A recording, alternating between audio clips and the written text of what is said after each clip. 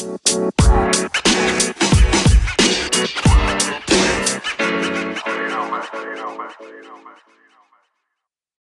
is up, guys? We are back. Season 2 of Bullpen Talk getting underway today. My name is Nate Harris. I'm the host of Bullpen Talk.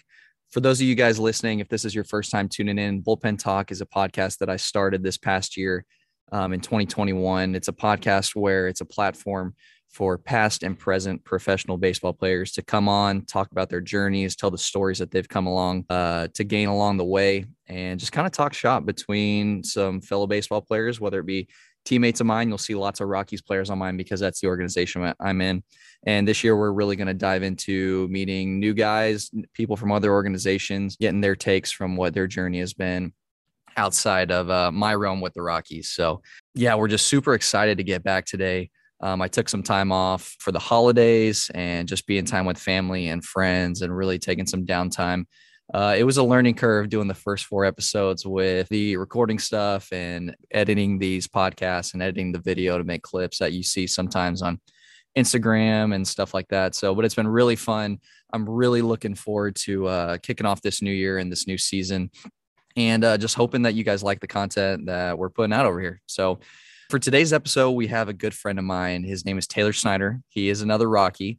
Taylor is an infielder, outfielder, kind of utility guy, and a big power hitter that I've come to know and come to play with over the last 3 or 4 seasons with the Rockies. He's got some really incredible stories that we're going to share and that you're going to hear here. He's got a dad that played professional baseball and made it up to the big leagues and had a great career. And Taylor's journey of how you're going to see through this wasn't exactly like how his dad's was. It was a lot bumpier, and he had some hiccups along the way, and he had some really low moments, and he's had some really high moments that he's going to talk about, some moments where he thought he might not play baseball again. So I had a blast talking to him and getting to hear some new things that I didn't know about him. And I really hope that you enjoy the podcast and stay tuned. All right, everybody, we're here live with Taylor Snyder. T. Snyder, what's up, man? I'm great, man. How you doing? Gosh, I told you I'm brutal at these intros, so I got to get better at these as we go into this with this new season of picking up with Bullpen Talk. But we're grateful for having you on, and thanks for joining us. Yeah, thanks for having me on. I'm excited to just talk shop for a little bit. Awesome. So go ahead and tell us who Taylor Snyder is, where you're from, how old you are, and just kind of give us a little glimpse of who you are. How old I am, bro? You got to get into that. We don't need to know that. I know. I'm probably older than you, though. So, yeah. So I'm Taylor Snyder. I'm from Utah, Elk Ridge, to be specific. You probably will never hear about that city again. It's tiny, but I went to Salem Hills High School. I grew up in baseball. My dad played, so I kind of had a baseball glove in my hand from the time I could walk, basically. Went to a junior college in Salt Lake City, played there a couple years, then transferred to Colorado State Pueblo, played there 1 year, and was signed by the Rockies. That's when I met Nate. Sadly, I'm sorry, man. The Rockies. No, it's been great. And I've been with the Rockies for 5 or 6 years now. Yeah. You got drafted in the year before me, 16, right? 16? Yeah. 16, yeah. Isn't that crazy, dude? Yeah. So I'm just a Utah boy that love the mountains and love playing baseball. So that's awesome. Me. So I didn't know this. You got drafted in 2013 out of your junior college, right? Or is that out of high school? No, that was out of my high school. Yeah. Yeah, I didn't know that. Talk about that. Tell us about how it was decided, because you got drafted by the Mariners. Correct. You got drafted by the Mariners, pass that up to go on your JUCO. Talk about that process, because we had a few guys that happened to. We happened to Ryan Feltner and happened to Valade, and that's a tough decision when a team picks you up out of high school. And like you said, you're from a baseball family. Your dad played in the big leagues. So talk to us about that decision. Yeah. So growing up, it was different for me because my dad I had an older brother who was very serious in baseball as well. And we never talked about college. Sometimes I wish we would have, but college was never in the discussion. Like we never had like, oh, dream college, I want to go here. That was never it. It was always like, I want to play in the big leagues. Like I want to get into professional baseball as soon as possible, and I want to play in the big leagues. Yeah. Which is kind of just like the way that my dad brought us up. Mm-hmm. You know, he never talked to us about college. He went to college, but it wasn't to go to college. It was to get signed. Yeah. Where'd he go? He went to BYU. Nice. Yeah, he was out of Southern California, and he went to BYU. Just tore it up and signed. But yeah. So out of high school, like I didn't have any colleges like that I really wanted to go to. The three big schools here in Utah, UVU, and BYU. I hadn't really talked to UVU much, but it was funny. I'll get into that later. But like, anyway, I could have probably gone to all three of those, but it wasn't. I didn't want to go to school for 3 years. At that point, I wanted to get into professional baseball as soon as possible, and I knew that the numbers that I was putting up in high school was going to give me an opportunity, a chance at least. So I was, my senior year went really well. I'm talking to a few different teams, and the scouts are, they're telling me, oh, we're going to get you in the top 10 rounds. Like, I think you're for sure in there. Which I think a lot of people have a similar story about the draft. It's just so unpredictable, and things don't always go the way that they're planned to go. Right. So I'm being told by a few different teams that I'm going to go in the top 10 rounds, and I'm obviously thrilled. As a high school senior, that's like the ultimate dream come true, So then the draft goes by, the top 10 rounds go by, and my name doesn't get called. So I hear from a couple scouts, and they're like, well, things just didn't go as planned, and we wanted to get you, but we're going to try and get you tomorrow. Somewhere before the 18th round, we're going to get you. And at that point, I had kind of talked to my dad. I didn't have an agent, but I kind of talked to my dad, and we just thought, if it wasn't going to be the top 10 rounds out of high school, we probably were just going to go to school. That was just our personal decision. That was our look on it. And then the Mariners, out of nowhere, actually drafted me and my brother. Really? Back to back rounds. No way. But it was later. It was in the 30s. And so that, like, I for sure thought I wasn't going to take it, but that piece of being drafted with my brother, It's intriguing. made the decision. It was very intriguing. It made the decision pretty tough, because I'm like, dude, we could freaking go together, like, and try to go through this minor league system together.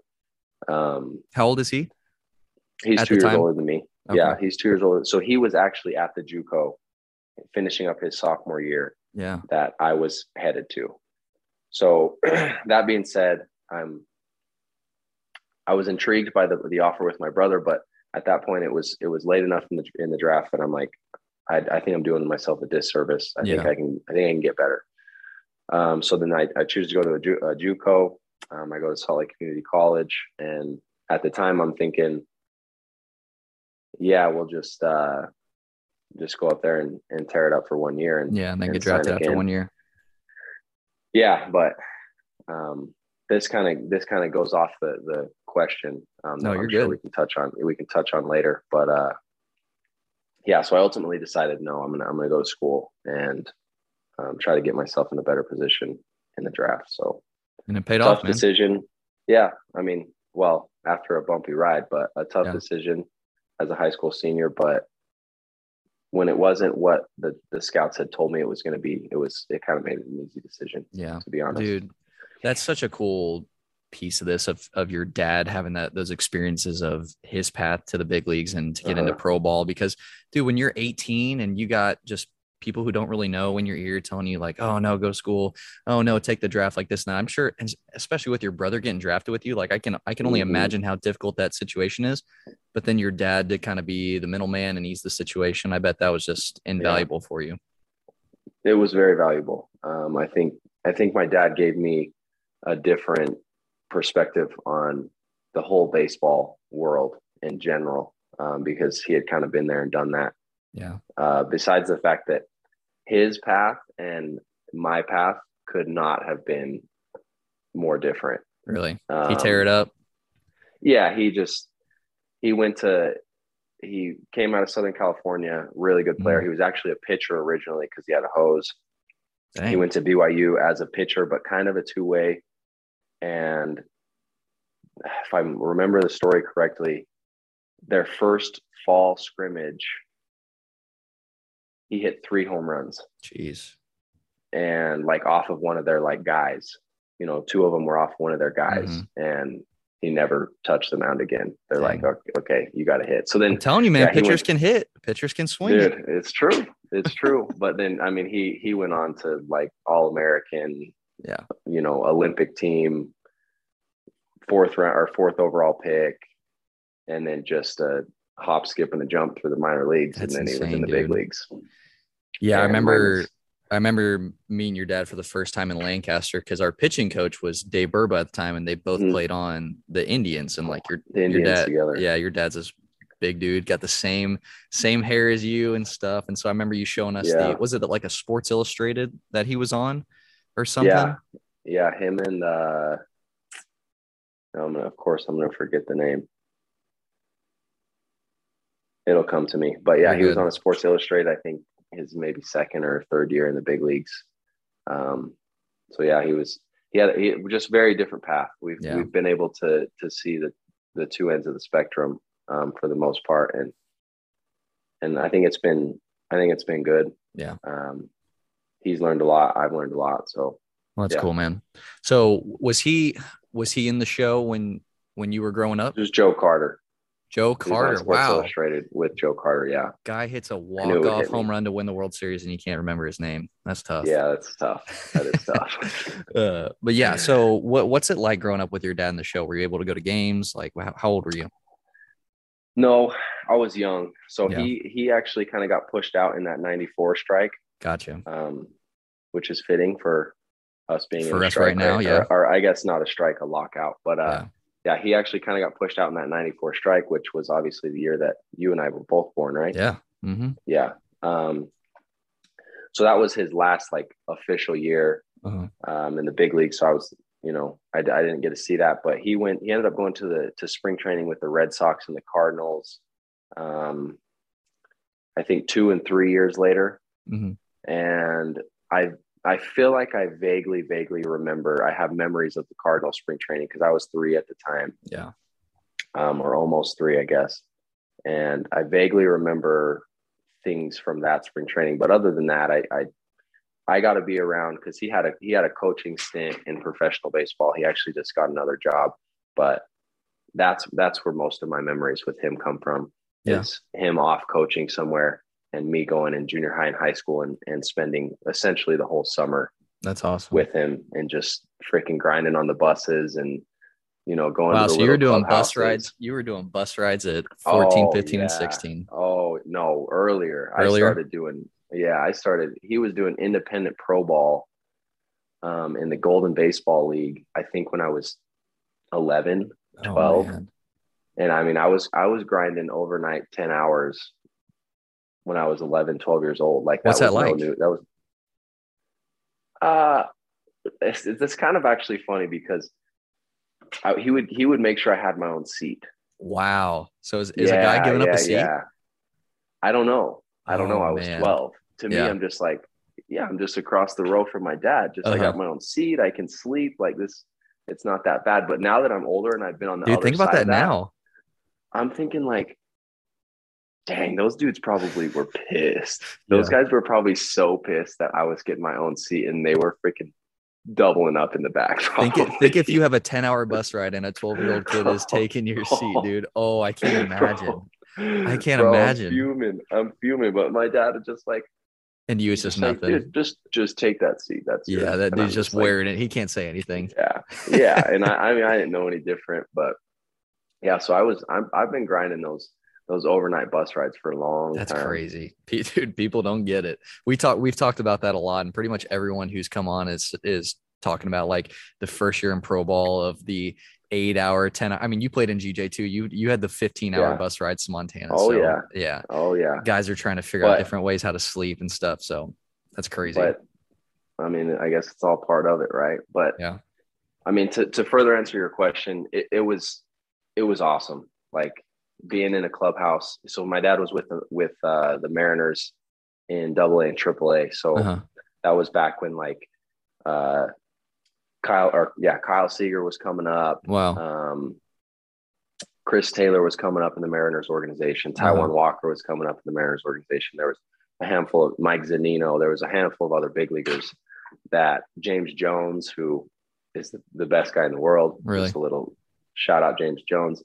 So I was able to, when I was in junior high, I would take ground balls with them. And dude, you're getting the best training you can get. Oh my gosh, bro. I was so spoiled. Like I would go out there to Tennessee or Tacoma and I would spend just like weeks with him. Like I just didn't want to leave. And I would just every day I'm taking ground balls and like I have videos of me taking ground balls when I'm like 13 years old with Chris Taylor.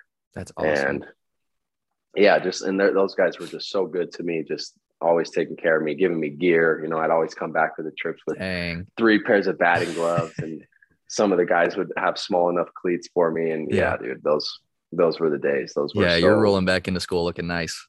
Yeah, for sure. That's awesome. Okay, so this is cool. I thought you just went to Colorado Pueblo.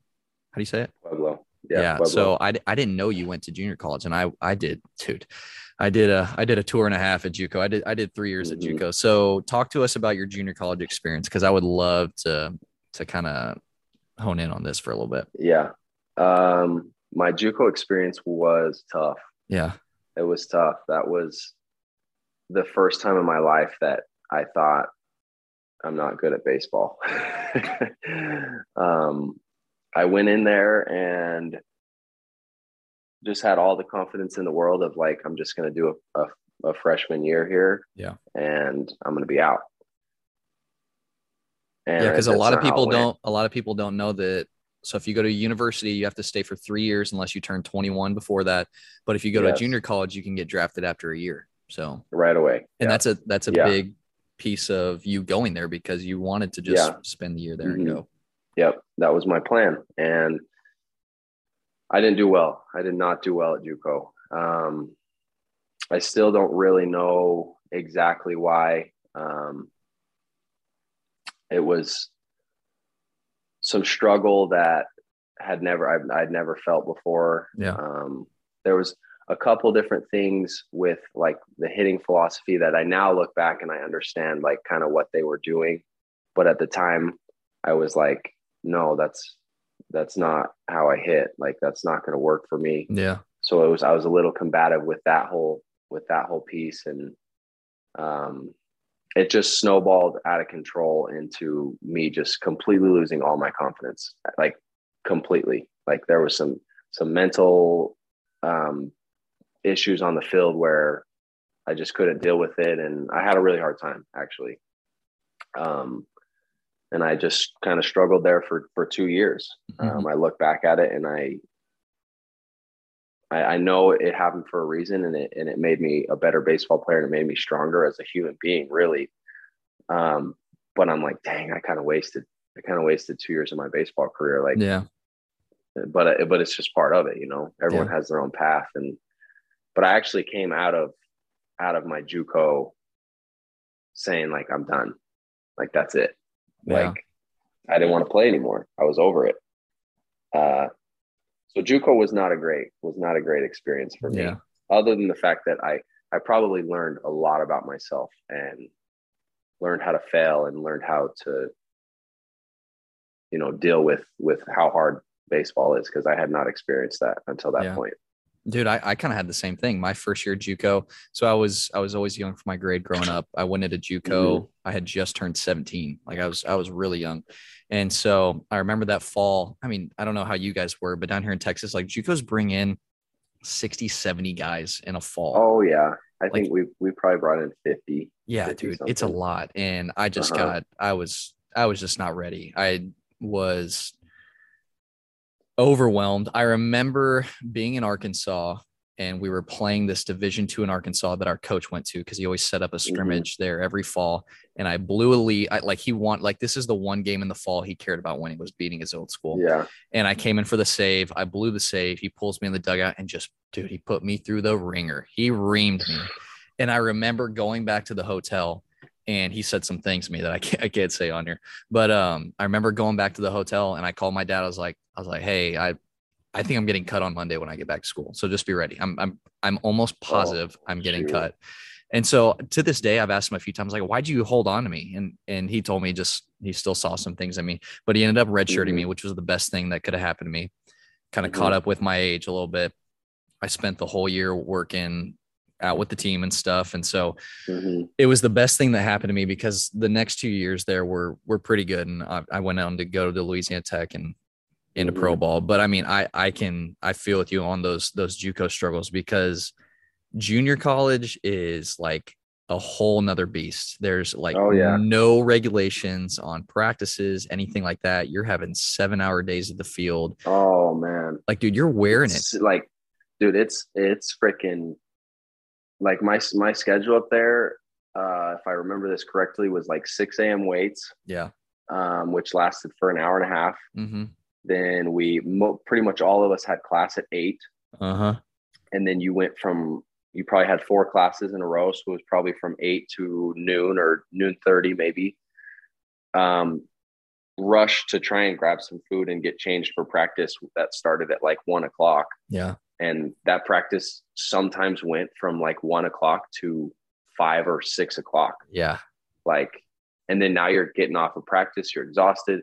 You got to try and get some food. You got homework. Heaven forbid, you got to try and do some homework. Yeah. And then you got to hit your pillow by no later than 10 o'clock. Otherwise you got 6 a.m. 6 hours of sleep, like, gosh, you freaking grinded, dude, for sure. I'm telling you, man, I want to just hit real quick on something that you said about how redshirting. I never redshirted. But I think for some people that are listening to this, I've heard just so many stories about people getting redshirted, and there's two ways. There's two ways to go about it. You can say I got redshirted and pout and waste the year and be pissed off, or you can redshirt. And I've heard stories of guys taking that year to just get stronger, get better, get stronger mentally, and like just really grind. Dude, think about the COVID year. Think about the COVID year and how that gave us a year to train and actually take time to work on things we need to work on. That's literally what my redshirt year did for me. I mean, I'm telling you, my coach set it up to where we played our conference games on Wednesdays and Saturdays. Every Tuesday and Friday before those games, I had to throw live BP to our hitters every Tuesday, every Friday.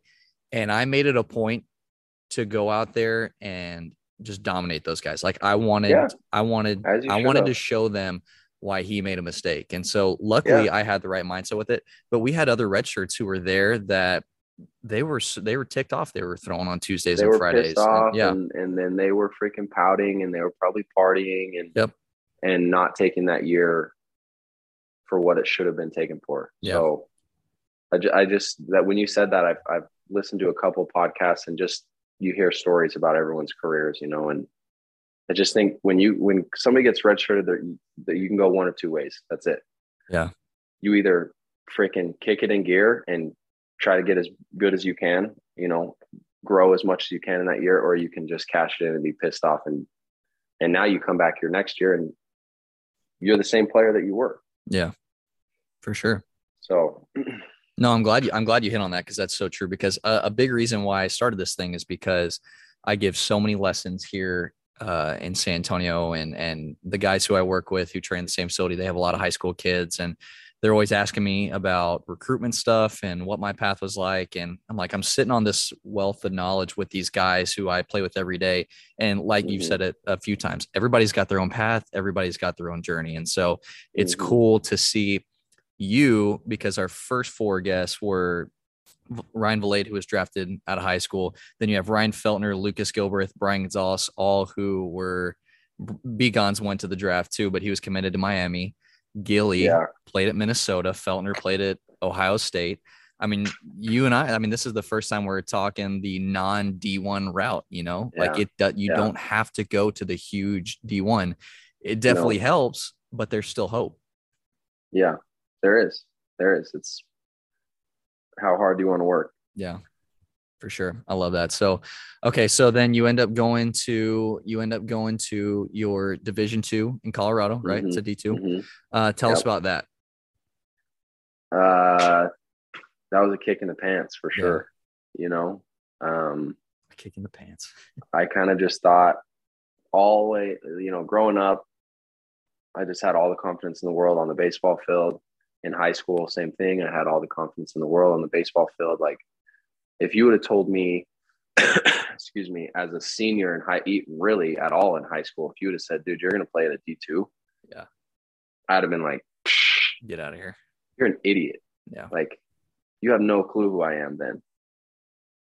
And then I got the biggest freaking piece of humble pie. Yeah. And so what had happened was I came out of my JUCO and I actually ended up getting benched my sophomore year. Like, I don't think I played the last 15 games of the season. I was done, bro. I'm like, yeah, that's a wrap. There was a guy who I'm not even going to say his name because he's in jail now. A guy who had watched me since I was younger, just play. And then he had a team that he would bring up to Slick, my junior college, every fall, like a travel ball team that we would inter squad. And so this guy had seen me play a lot, and he called me like the last month of my JUCO, and he said some things that obviously I can't repeat on here, but basically was just like, dude, what's going on? Like, what's the deal? Like, you're not freaking playing. You're not performing when you did play. Like, what's happening? And I kind of gave him like my little rundown of it. And I kind of said like, hey, dude, I think I'm done. I might be done. And he was like, that's not even an option. Yeah. And so he had told me, he's like, okay, just get out of there when the season ends. Just freaking get your stuff and go. He's like, come down. I have a place in Colorado. I have like a little compound in Colorado. Come train with me. I'll get you. He said, you just need to get into pro ball. College is not for you. And he's like, we'll train for 2 or 3 weeks. I'm going to get you in front of some scouts. We're going to get you drafted or signed. That's it. And I'm like, in my head, I'm like, I don't really sounds want pretty to. good. Yeah. I mean, it sounds good, but at the same time, like, I was so over it at that point that I'm like, I don't really want to. Yeah. Okay. Like, I'm just done. Yeah. But then I thought about it for a week or two, and it was really like more like my family. I'm like, man, I can't just freaking quit. Like, all the money and time and effort and support that my family has given me to play this game, like, I can't just freaking quit on them. Yeah. Like, and that's really what like kept me playing. So I'm like, all right, I'm gonna go out there and I'm gonna give it a try. I'm just gonna see what this is about. So I go out there and I train, and he kind of lied, I think, about the drafts. Yeah. Like, it was more like he wanted me to come play on his. Well, I'm not going to say that. I think he had the intention of The right intentions. the right intention. I truly do. He really took care of me. But he brought me out there and we trained for 3 weeks. There was another kid out there who actually ended up getting signed by the Blue Jays that year. Wow. Another kid from the South who he came out there. He was for sure a possible draft guy. So it was us three kind of training together. Some crazy stories with that if we have time, but there was no draft workouts. There was no scouts. So I end up just saying, screw it. I'm just going to stay here and I'll play for the summer ball team, whatever. And the summer's coming to an end. Didn't really play super well, but whatever. But he's like, hey, we're talking about places to play, schools to play at the whole summer. And he finally is like, hey, you want to go down and meet this coach? Because we were in Colorado Springs. You want to go down the road and meet this coach? And I'm like, okay, where? And he's like, Colorado State Pueblo. And I'm like, where? Like, I've never heard of that. And he's like, I went there. And I'm like, oh boy, here we go. I'm just like, sure. Like, why not? I'll go meet the guy. So we hop in the car, we drive down there, and we get out, and it's this guy named Stan Sanchez. And he's kind of in some parts a baseball legend. But I get out of the car and I introduce myself, and he just looks at me. He's just like this gritty guy. And you just, your typical just gritty baseball Yeah. coach. And so are you going to effing work out or what? And I'm like, yeah, sure. Like I got my stuff in the car, Yeah. I'll work out. So I go get my stuff. I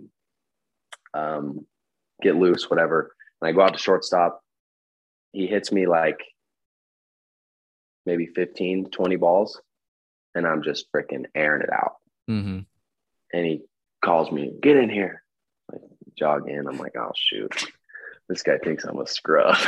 And he goes, hey, it's pretty late in the year, but I'm going to do everything I can in my power to get you to come here. Dang, after 15 like, GBs. Yeah, it was awesome. Like, and it was like this big stroke of confidence that I needed. I was still like pretty reluctant. Yeah. But I'm like, okay, like it felt really good to be like wanted that bad again. Yeah.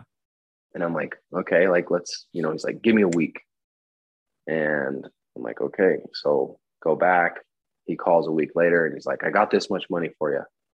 And I'm like, I don't know. Like, I don't know if that's worth coming out here to Pueblo. Yeah. And he's like, okay, give me more time. Calls back a few days later, got this much more money for you. And I'm just like, what the heck, bro? Like, this guy wants me here bad. Yeah. And so I end up going and like Colorado State Pueblo, like resurrected my career. I will forever, ever remember that. And I'll forever say that. The coaching staff there was exactly what I needed. Some of the players, some of the friends that I met there were exactly what I needed at the time. Yeah. And I went in there and I honestly went in and struggled in the fall again. But like these coaches were just like, they're what you need. Dude, there's so much more in there and we're going to get it out. We're going to figure it out.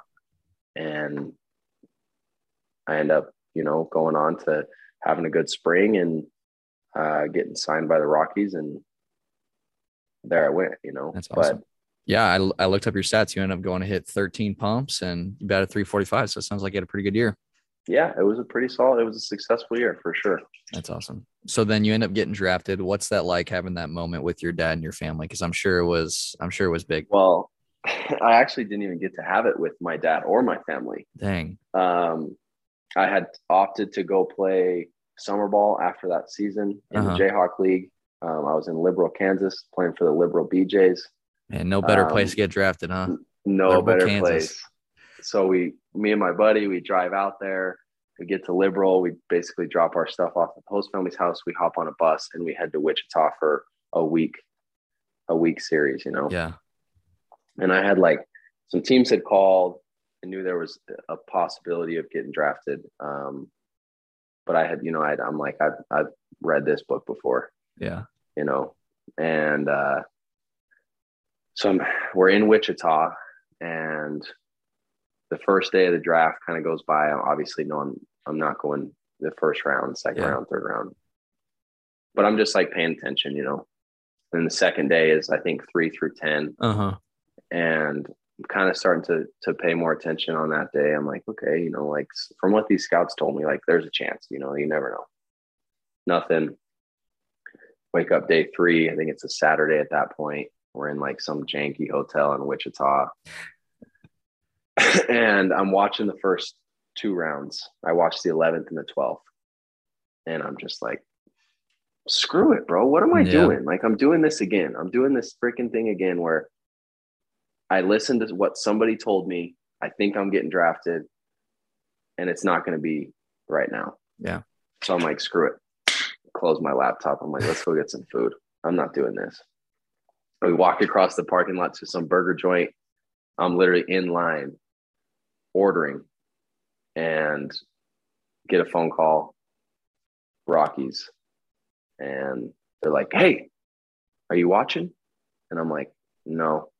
And they're like, we just took you in the 13th round.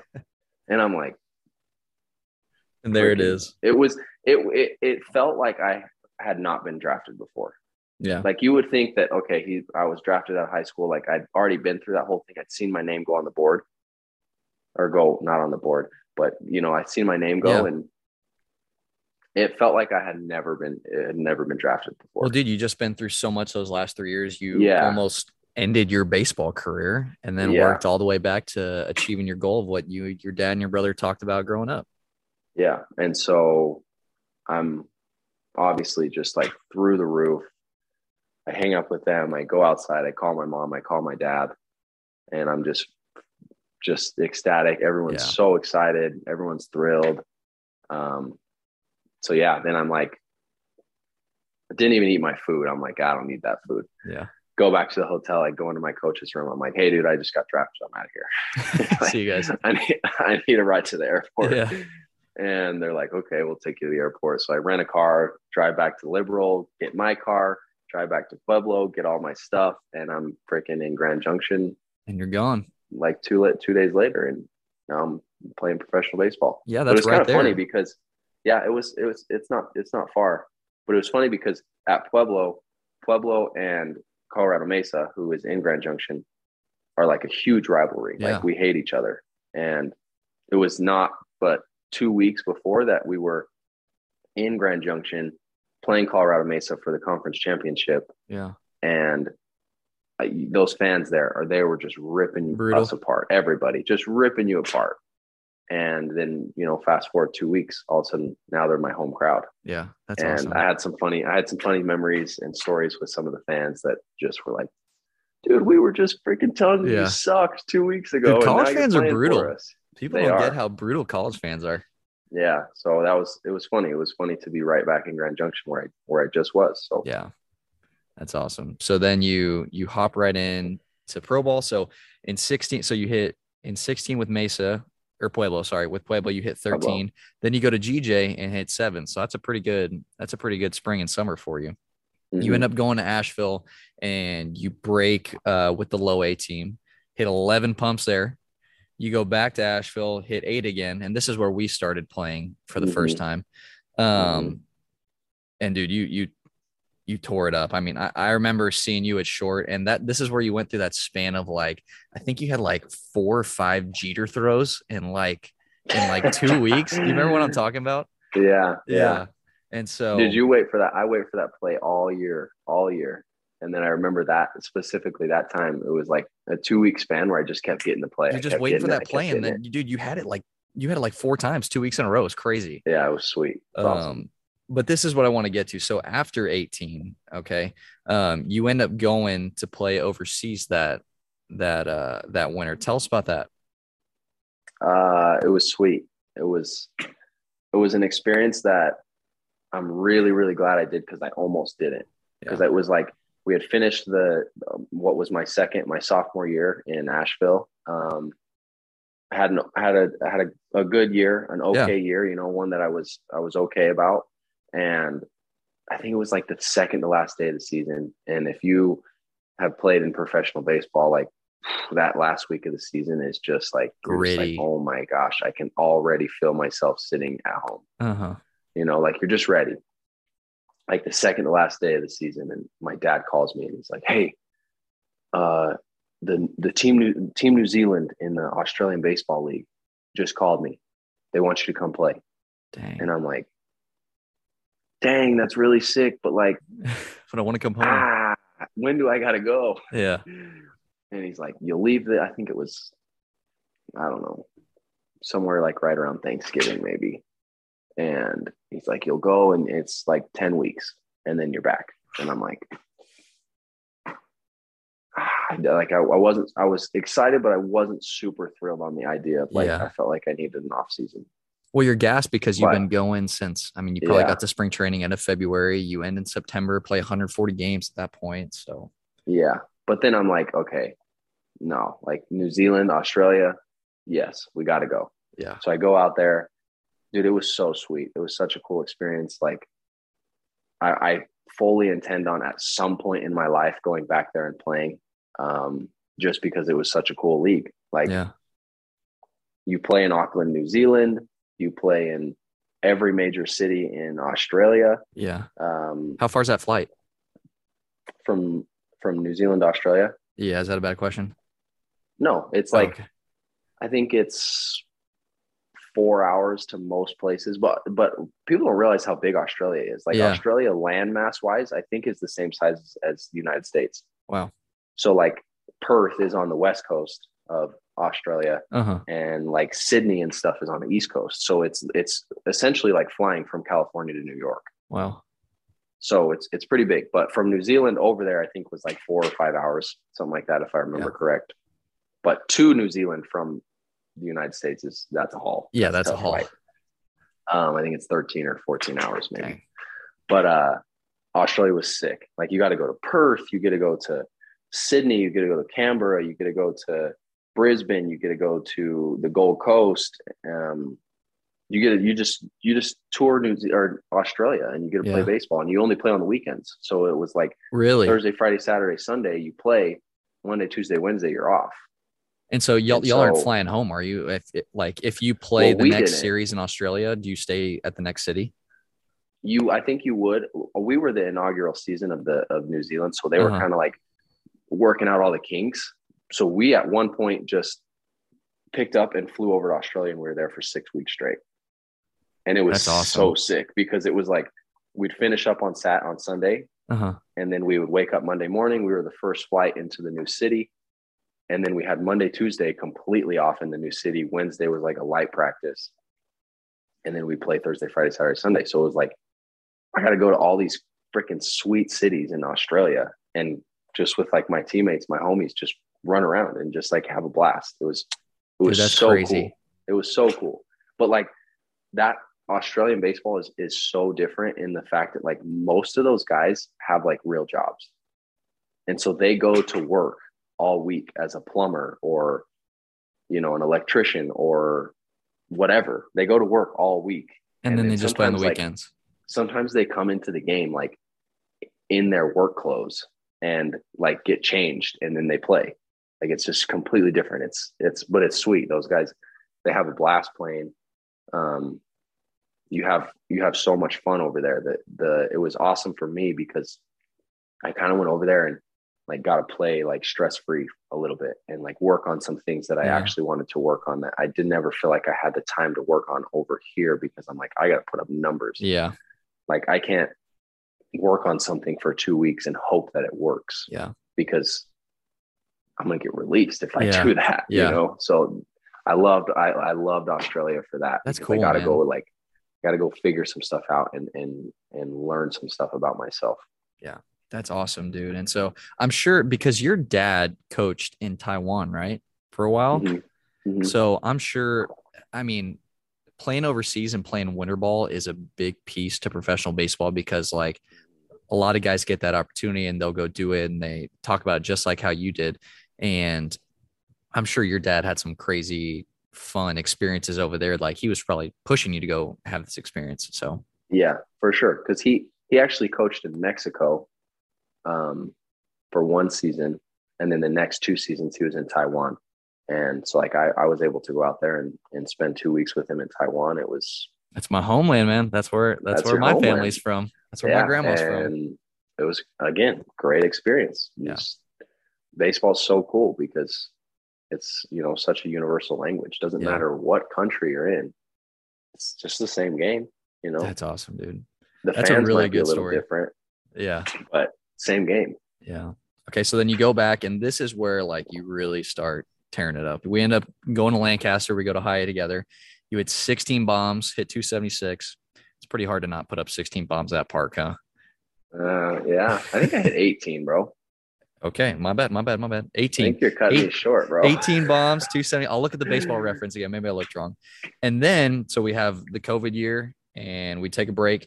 Then we go to Hartford this past year. And this year is what I really wanted to get to because Mhm, this was a crazy year for you. So you hit 18 bombs, right? Did I get that one right? In Hartford, mhm, 18 in mhm. Hartford. You hit 255 while you're there. You have 909 OPS and a 569 slugging. So it sounds like you absolutely tore it up there. But tell us about what the first part of the year was like for you and kind of how we got there. Yeah, so I've had this this crazy journey in baseball where like I feel like I kind of figure things out and then I just get freaking crushed. Humbled. It's just super weird. It's super weird. And I know it happens to everybody, but in 2019 in Lancaster, didn't have a good first half, went home for the All-Star break, did some soul searching, really talked to my dad, broke my swing down, changed some things up. And I figured out this like really tall stance, right? Yeah. Super tall stance. My feet are narrow. I have a big leg kick. And over that All-Star break, he was like, I was like, dude, I gotta do something different because what I've been doing the last 3 years, 4 years, 5 years, whatever, is not consistent. It's not working. And so he's like, okay, we got to do whatever you want to do that feels just completely natural, completely comfortable. How can you get your A swing off all the time? So I'm like, well, this feels super athletic to me. Yeah. I feel super adjustable here.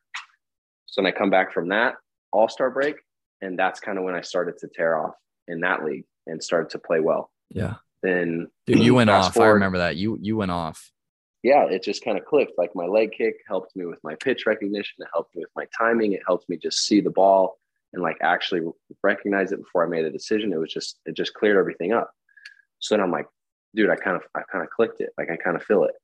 I come into spring training in 2020 and just picked right up where I left off. Like I'm just banging in spring training, and I'm like, oh, dude, this is so sweet. Like I kind of clicked. Like maybe I'm just gonna go. And then this like little thing, I can't even remember what it's called, like COVID or something hit. And something small just ended the world. Just kicked us back into the dirt. No season 20. And I'm like, oh my gosh, bro. Like here I kind of feel like I clicked and figured something out, and now I don't even get to play anymore. And so missed the whole year. Come back in 2021 to spring training. Kind of felt good. Like kind of was like, okay, I didn't lose it. Like it's still kind of there. Break with AA. We get up to Richmond, Virginia. We open up there the first week. Actually was super mad at myself because I actually had a successful week in Richmond. But statistically it didn't go how I wanted. Like I felt like I got wind robbed on a couple homers. I felt like I had like a couple good plays made on me, and I'm like, what the heck, bro? Like, and kind of just spiraled into me not believing in my approach and not thinking that it worked and not thinking that what I had found worked. And it just kind of snowballed. Yeah. And when that happens, like when you're really struggling like that, it's just the craziest thing because like everything just kind of goes into a fog.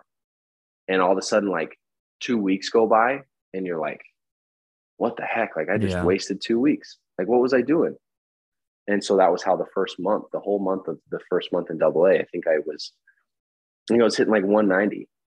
Dude, I remember you were putting barrels on balls, and you were just having like the worst luck. It was crazy, possible. Crazy bad luck. And I'm like, and then that just resulted in me completely questioning my whole approach, completely questioning what I had felt like I had figured out, and like trying, like kind of going away from it. Cause I'm like, well, obviously it doesn't work. I'm not getting hits. I may be hitting the ball, but I'm not getting hits. And so, I think the first month goes by, I'm hitting 190, and I'm just like, well, here we go again. Like it's gone. I lost it. Yeah. And same story, different. Calling my dad, I'm calling, some of my buddies, and I finally call Everson, our hitting coordinator, and I'm telling him what I'm going through.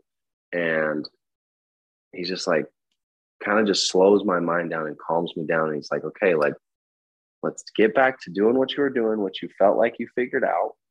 And then let's just like add this little approach piece on it.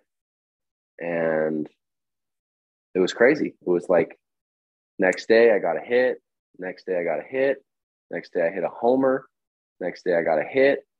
And then all of a sudden we go on the road. The homers start pouring in. And I just went unconscious. I just started hitting bombs. Like I started hitting homer, barrel, home. Like it was just.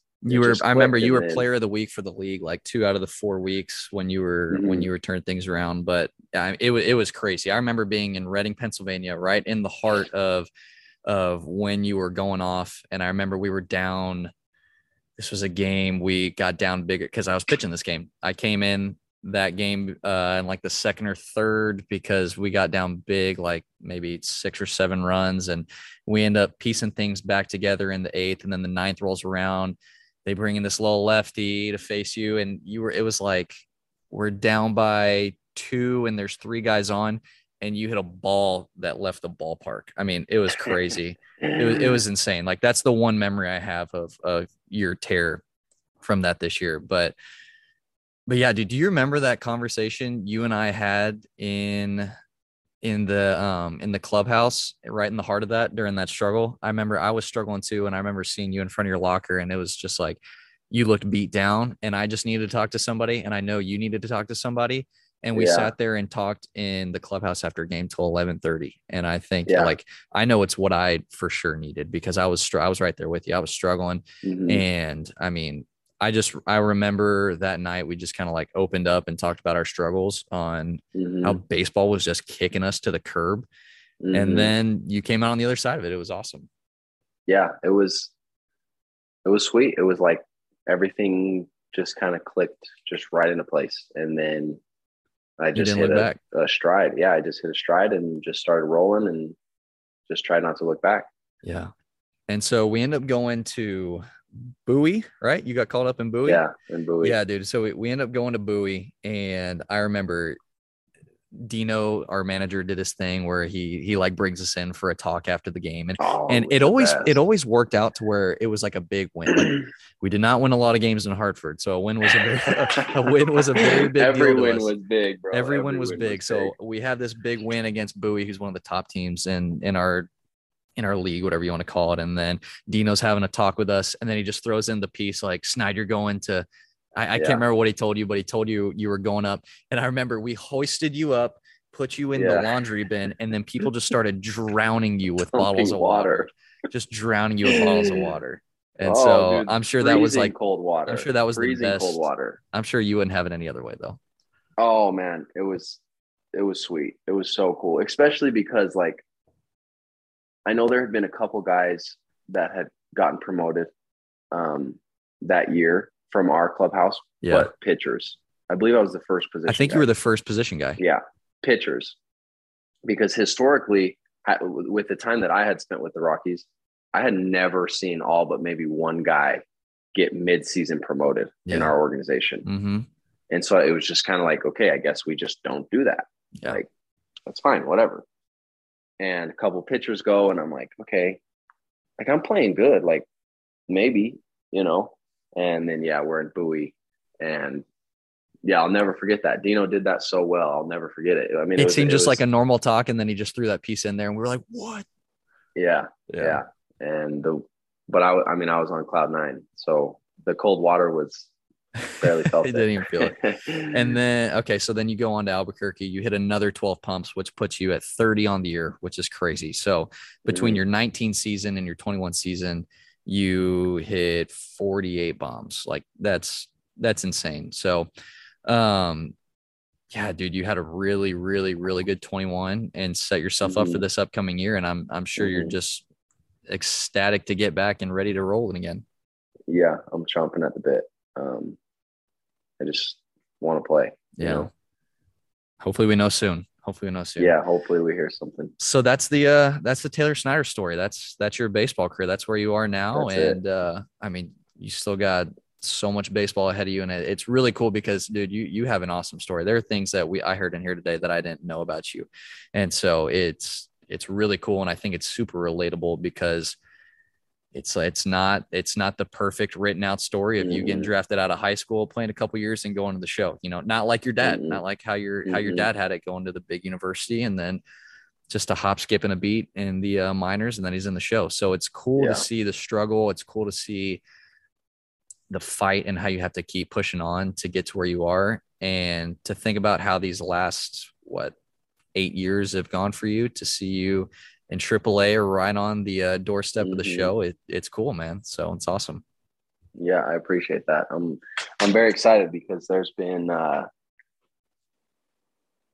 whole life I've believed that I was a big leaguer. I thought I was going to play in the big leagues, but there has been a handful of times where I have completely gone back on that and just said, no, like you're not good enough. Like it just has, the cards just did not fall my way or whatever I told myself, you know. So to be in AAA, and then to have some success last year, I'm just super humbled because, like I said, there's been countless times in my life at this point that I would have never thought I would have made it to where I am. So Yeah. just perseverance and patience and freaking putting your nose down and trying to work hard. Dude, I'm right there with you. After I've said this a lot in this podcast, like last year was a struggle for me. I went through some big changes in my career. Like it takes some like Yeah, you really, freaking started throwing a knuckleball, bro, yeah. in Double-A. That's crazy, by the way. You were playing first base the first game I threw it in. I remember that. Yes, I So actually, I'm gonna chime in with a funny story about your knuckleball, which is just, I commend you so much for like the confidence that it probably took to learn a new pitch like like it's not like you learned a cutter, yeah. like you learned a knuckleball in Double-A in the Eastern League, which is like the big dog prospect league, Yeah. Yeah. and you learned a knuckleball and then you just go out and throw it in the game. Appreciate that. Crazy, really cool. But yeah, I was playing first base that night, that your first night of throwing the knuckleball, and I'm just like, Coco Montez is playing second base, and we're just like over there, just at first base. I'm like, throw it, throw it, throw it. Like you would get into like, because you didn't throw it that much that Dude, first night, if I remember right. it took, You well, only threw leading it a up to handful it. of times. Yeah, I only threw it 15 times the first game. I only threw it Yes. 15 times. But like I remember leading up to it that week, I came into a game out of the bullpen and I was looking for the right moment to throw it because they told me for the first time, only throw it when you're in leverage counts and only throw it to a lefty. Because if I was missing out a right-handed hitter's head. Mm-hmm. So they wanted me to get some confidence with it. And I remember going into that first game where it was cleared to throw, and I went 3 up, 3 down with like 8 pitches. And that was the first time I've ever come into a dugout and people read me. They're like, why didn't you throw it? I was like, dude, I've been looking for a 3 up, 3 down inning all year. Let me have this one. But yeah. But then, dude, I end up. Me and Coco are at first base and second base, and like you get into a count and we would just see it. We're like, oh my gosh, if he threw the knuckleball right now, this dude would spin himself into the ground. It was awesome. But then on top of that, I think it was a couple outings later, I'm playing shortstop. I'm not going to name who the person is, but there was a player, prospect status player for one of the other teams. And you had struck him out on knuckleballs this first at bat, and he was just furious. Went into the dugout, slamming stuff. I'm just laughing, like we're having the best time on the exactly who you're field. talking about. Yeah. Comes up his second at bat. You throw him a couple more. He looks stupid, and you end up walking him. And you brushed him back on, I think, a slider, maybe. Yeah, I think I kind of missed the slider in, and kind of brushed him back, and he freaking flips his bat and just stares you down, like all the way down to first base. I'm like, dude. It was a slider, literally. And then I don't know, 3 of the other 5 pitches were knuckleballs at 68 miles an hour. Like, what are you pissed about, bro? Yeah. Like, it's not like he just buzzed your tower with 100. Anyway, he gets to second base, and I'm playing shortstop, and I walk up and go, what's your deal, bro? Yeah. Because he's all huffing and puffing, and I'm just like, what's your deal? And he's like, I'm just pissed. And I'm like, yeah, I can see that. So can everybody. Like, what's your deal? He's like, you think he just tried to hit you with that slider? Like, there's no reason to eye him down. And he just, I'm just freaking trying to get to the big leagues, man. And hitting a knuckleball is not going to get me there. And I'm like, you're not hitting the knuckleball, first of all. So, I mean, I guess you can be frustrated about trying, whatever. But, dude, I just thought it was the funniest story because he was just so flustered about you throwing him a knuckleball. And I'm just like, I remember you telling me that. And he's like, dude, I'm just trying to get to the big leagues. And this guy's throwing a knuckleball. I'm like, dude, I'm trying to get to the big leagues. I just wiped my whole career down the drain to throw a knuckleball. Yes, exactly. I'm like, heaven forbid you get to the big leagues and you face a knuckleball, because you probably will, you know? Yeah. But I thought it was so funny. I totally forgot about that story because that team that we're talking about, we ended up playing like literally half the year. So I saw him a lot that year. So there was a little bit more of a vengeance a little bit every time he came up. So yeah, which is great. Yeah. All right, man. Well, we got a couple more minutes, and there were some things I wanted to hit on with you because you got a whole lot of stuff going on outside of baseball. So I know I know you have this love affair, man, for this car. You got a car that you love. It's got its own Instagram page. Yeah, it Tell us about does. what you're driving and you're whipping around back in Elk Ridge, Utah. Yeah, so I have a 2011 Subaru WRX. It's a hatchback. It was actually my dream car from when I was like a little kid. Uh-huh. Uh, Paul Walker in one of the Fast and Furious movies, one of the earlier ones, drove essentially my car Uh-huh. in the movie, and I remember just being a little kid. I don't know if you remember how much I love Fast and Furious, but I have all the movies. I love it. But anyway, So was that the dream of like getting this Subaru to look like that one?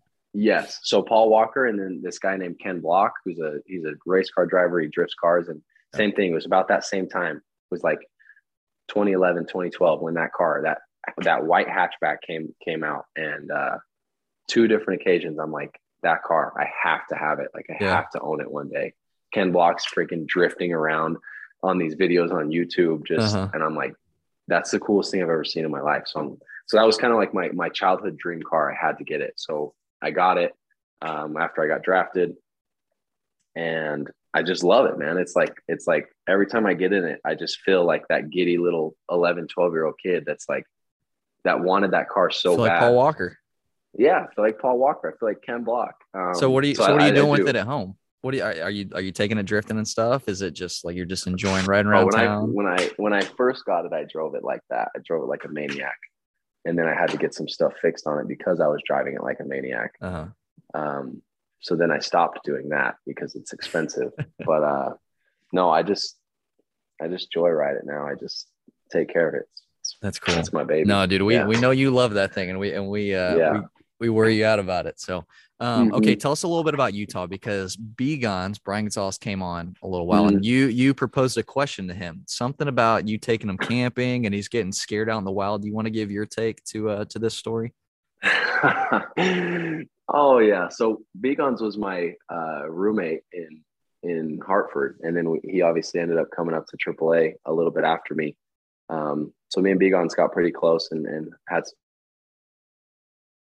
a fiance now, my girlfriend Anna. They were really close. They would hang out at the games, and we started. He told me that he wanted to come to Utah um, after the season. He's like, I'm never on the West Coast. Like, I kind of want to hit up some of those national parks, and I'm like, dude, come to Utah. Yeah. And I'm like, I'll take you camping. And these two, they're from Miami. Like, camping was like not even in Unheard me of. growing up in Utah. Like camping, fishing, snowboarding. Like I lived in the mountains. Like that's just part of it. And so I'm like, dude, I'm gonna take you camping for your first time. And him and Amanda were kind of excited. Like I could tell they were a little bit skeptical about it, but I think they Yeah. were excited. And so we take them up the mountain. We take them like way up the mountain, and uh, pitch a tent. I like supplied them with all their gear. I tried to make them as comfortable as I possibly could, and Begons didn't sleep a minute. You know, I sleep great. My girlfriend sleeps great when we're camping. Like we love it, and pretty smooth night. We didn't hear anything. It was quiet. It was a nice night. And then we wake up and I'm talking to Begons, and he's like, dude, I don't think I slept 1 minute. That was the worst night of my life.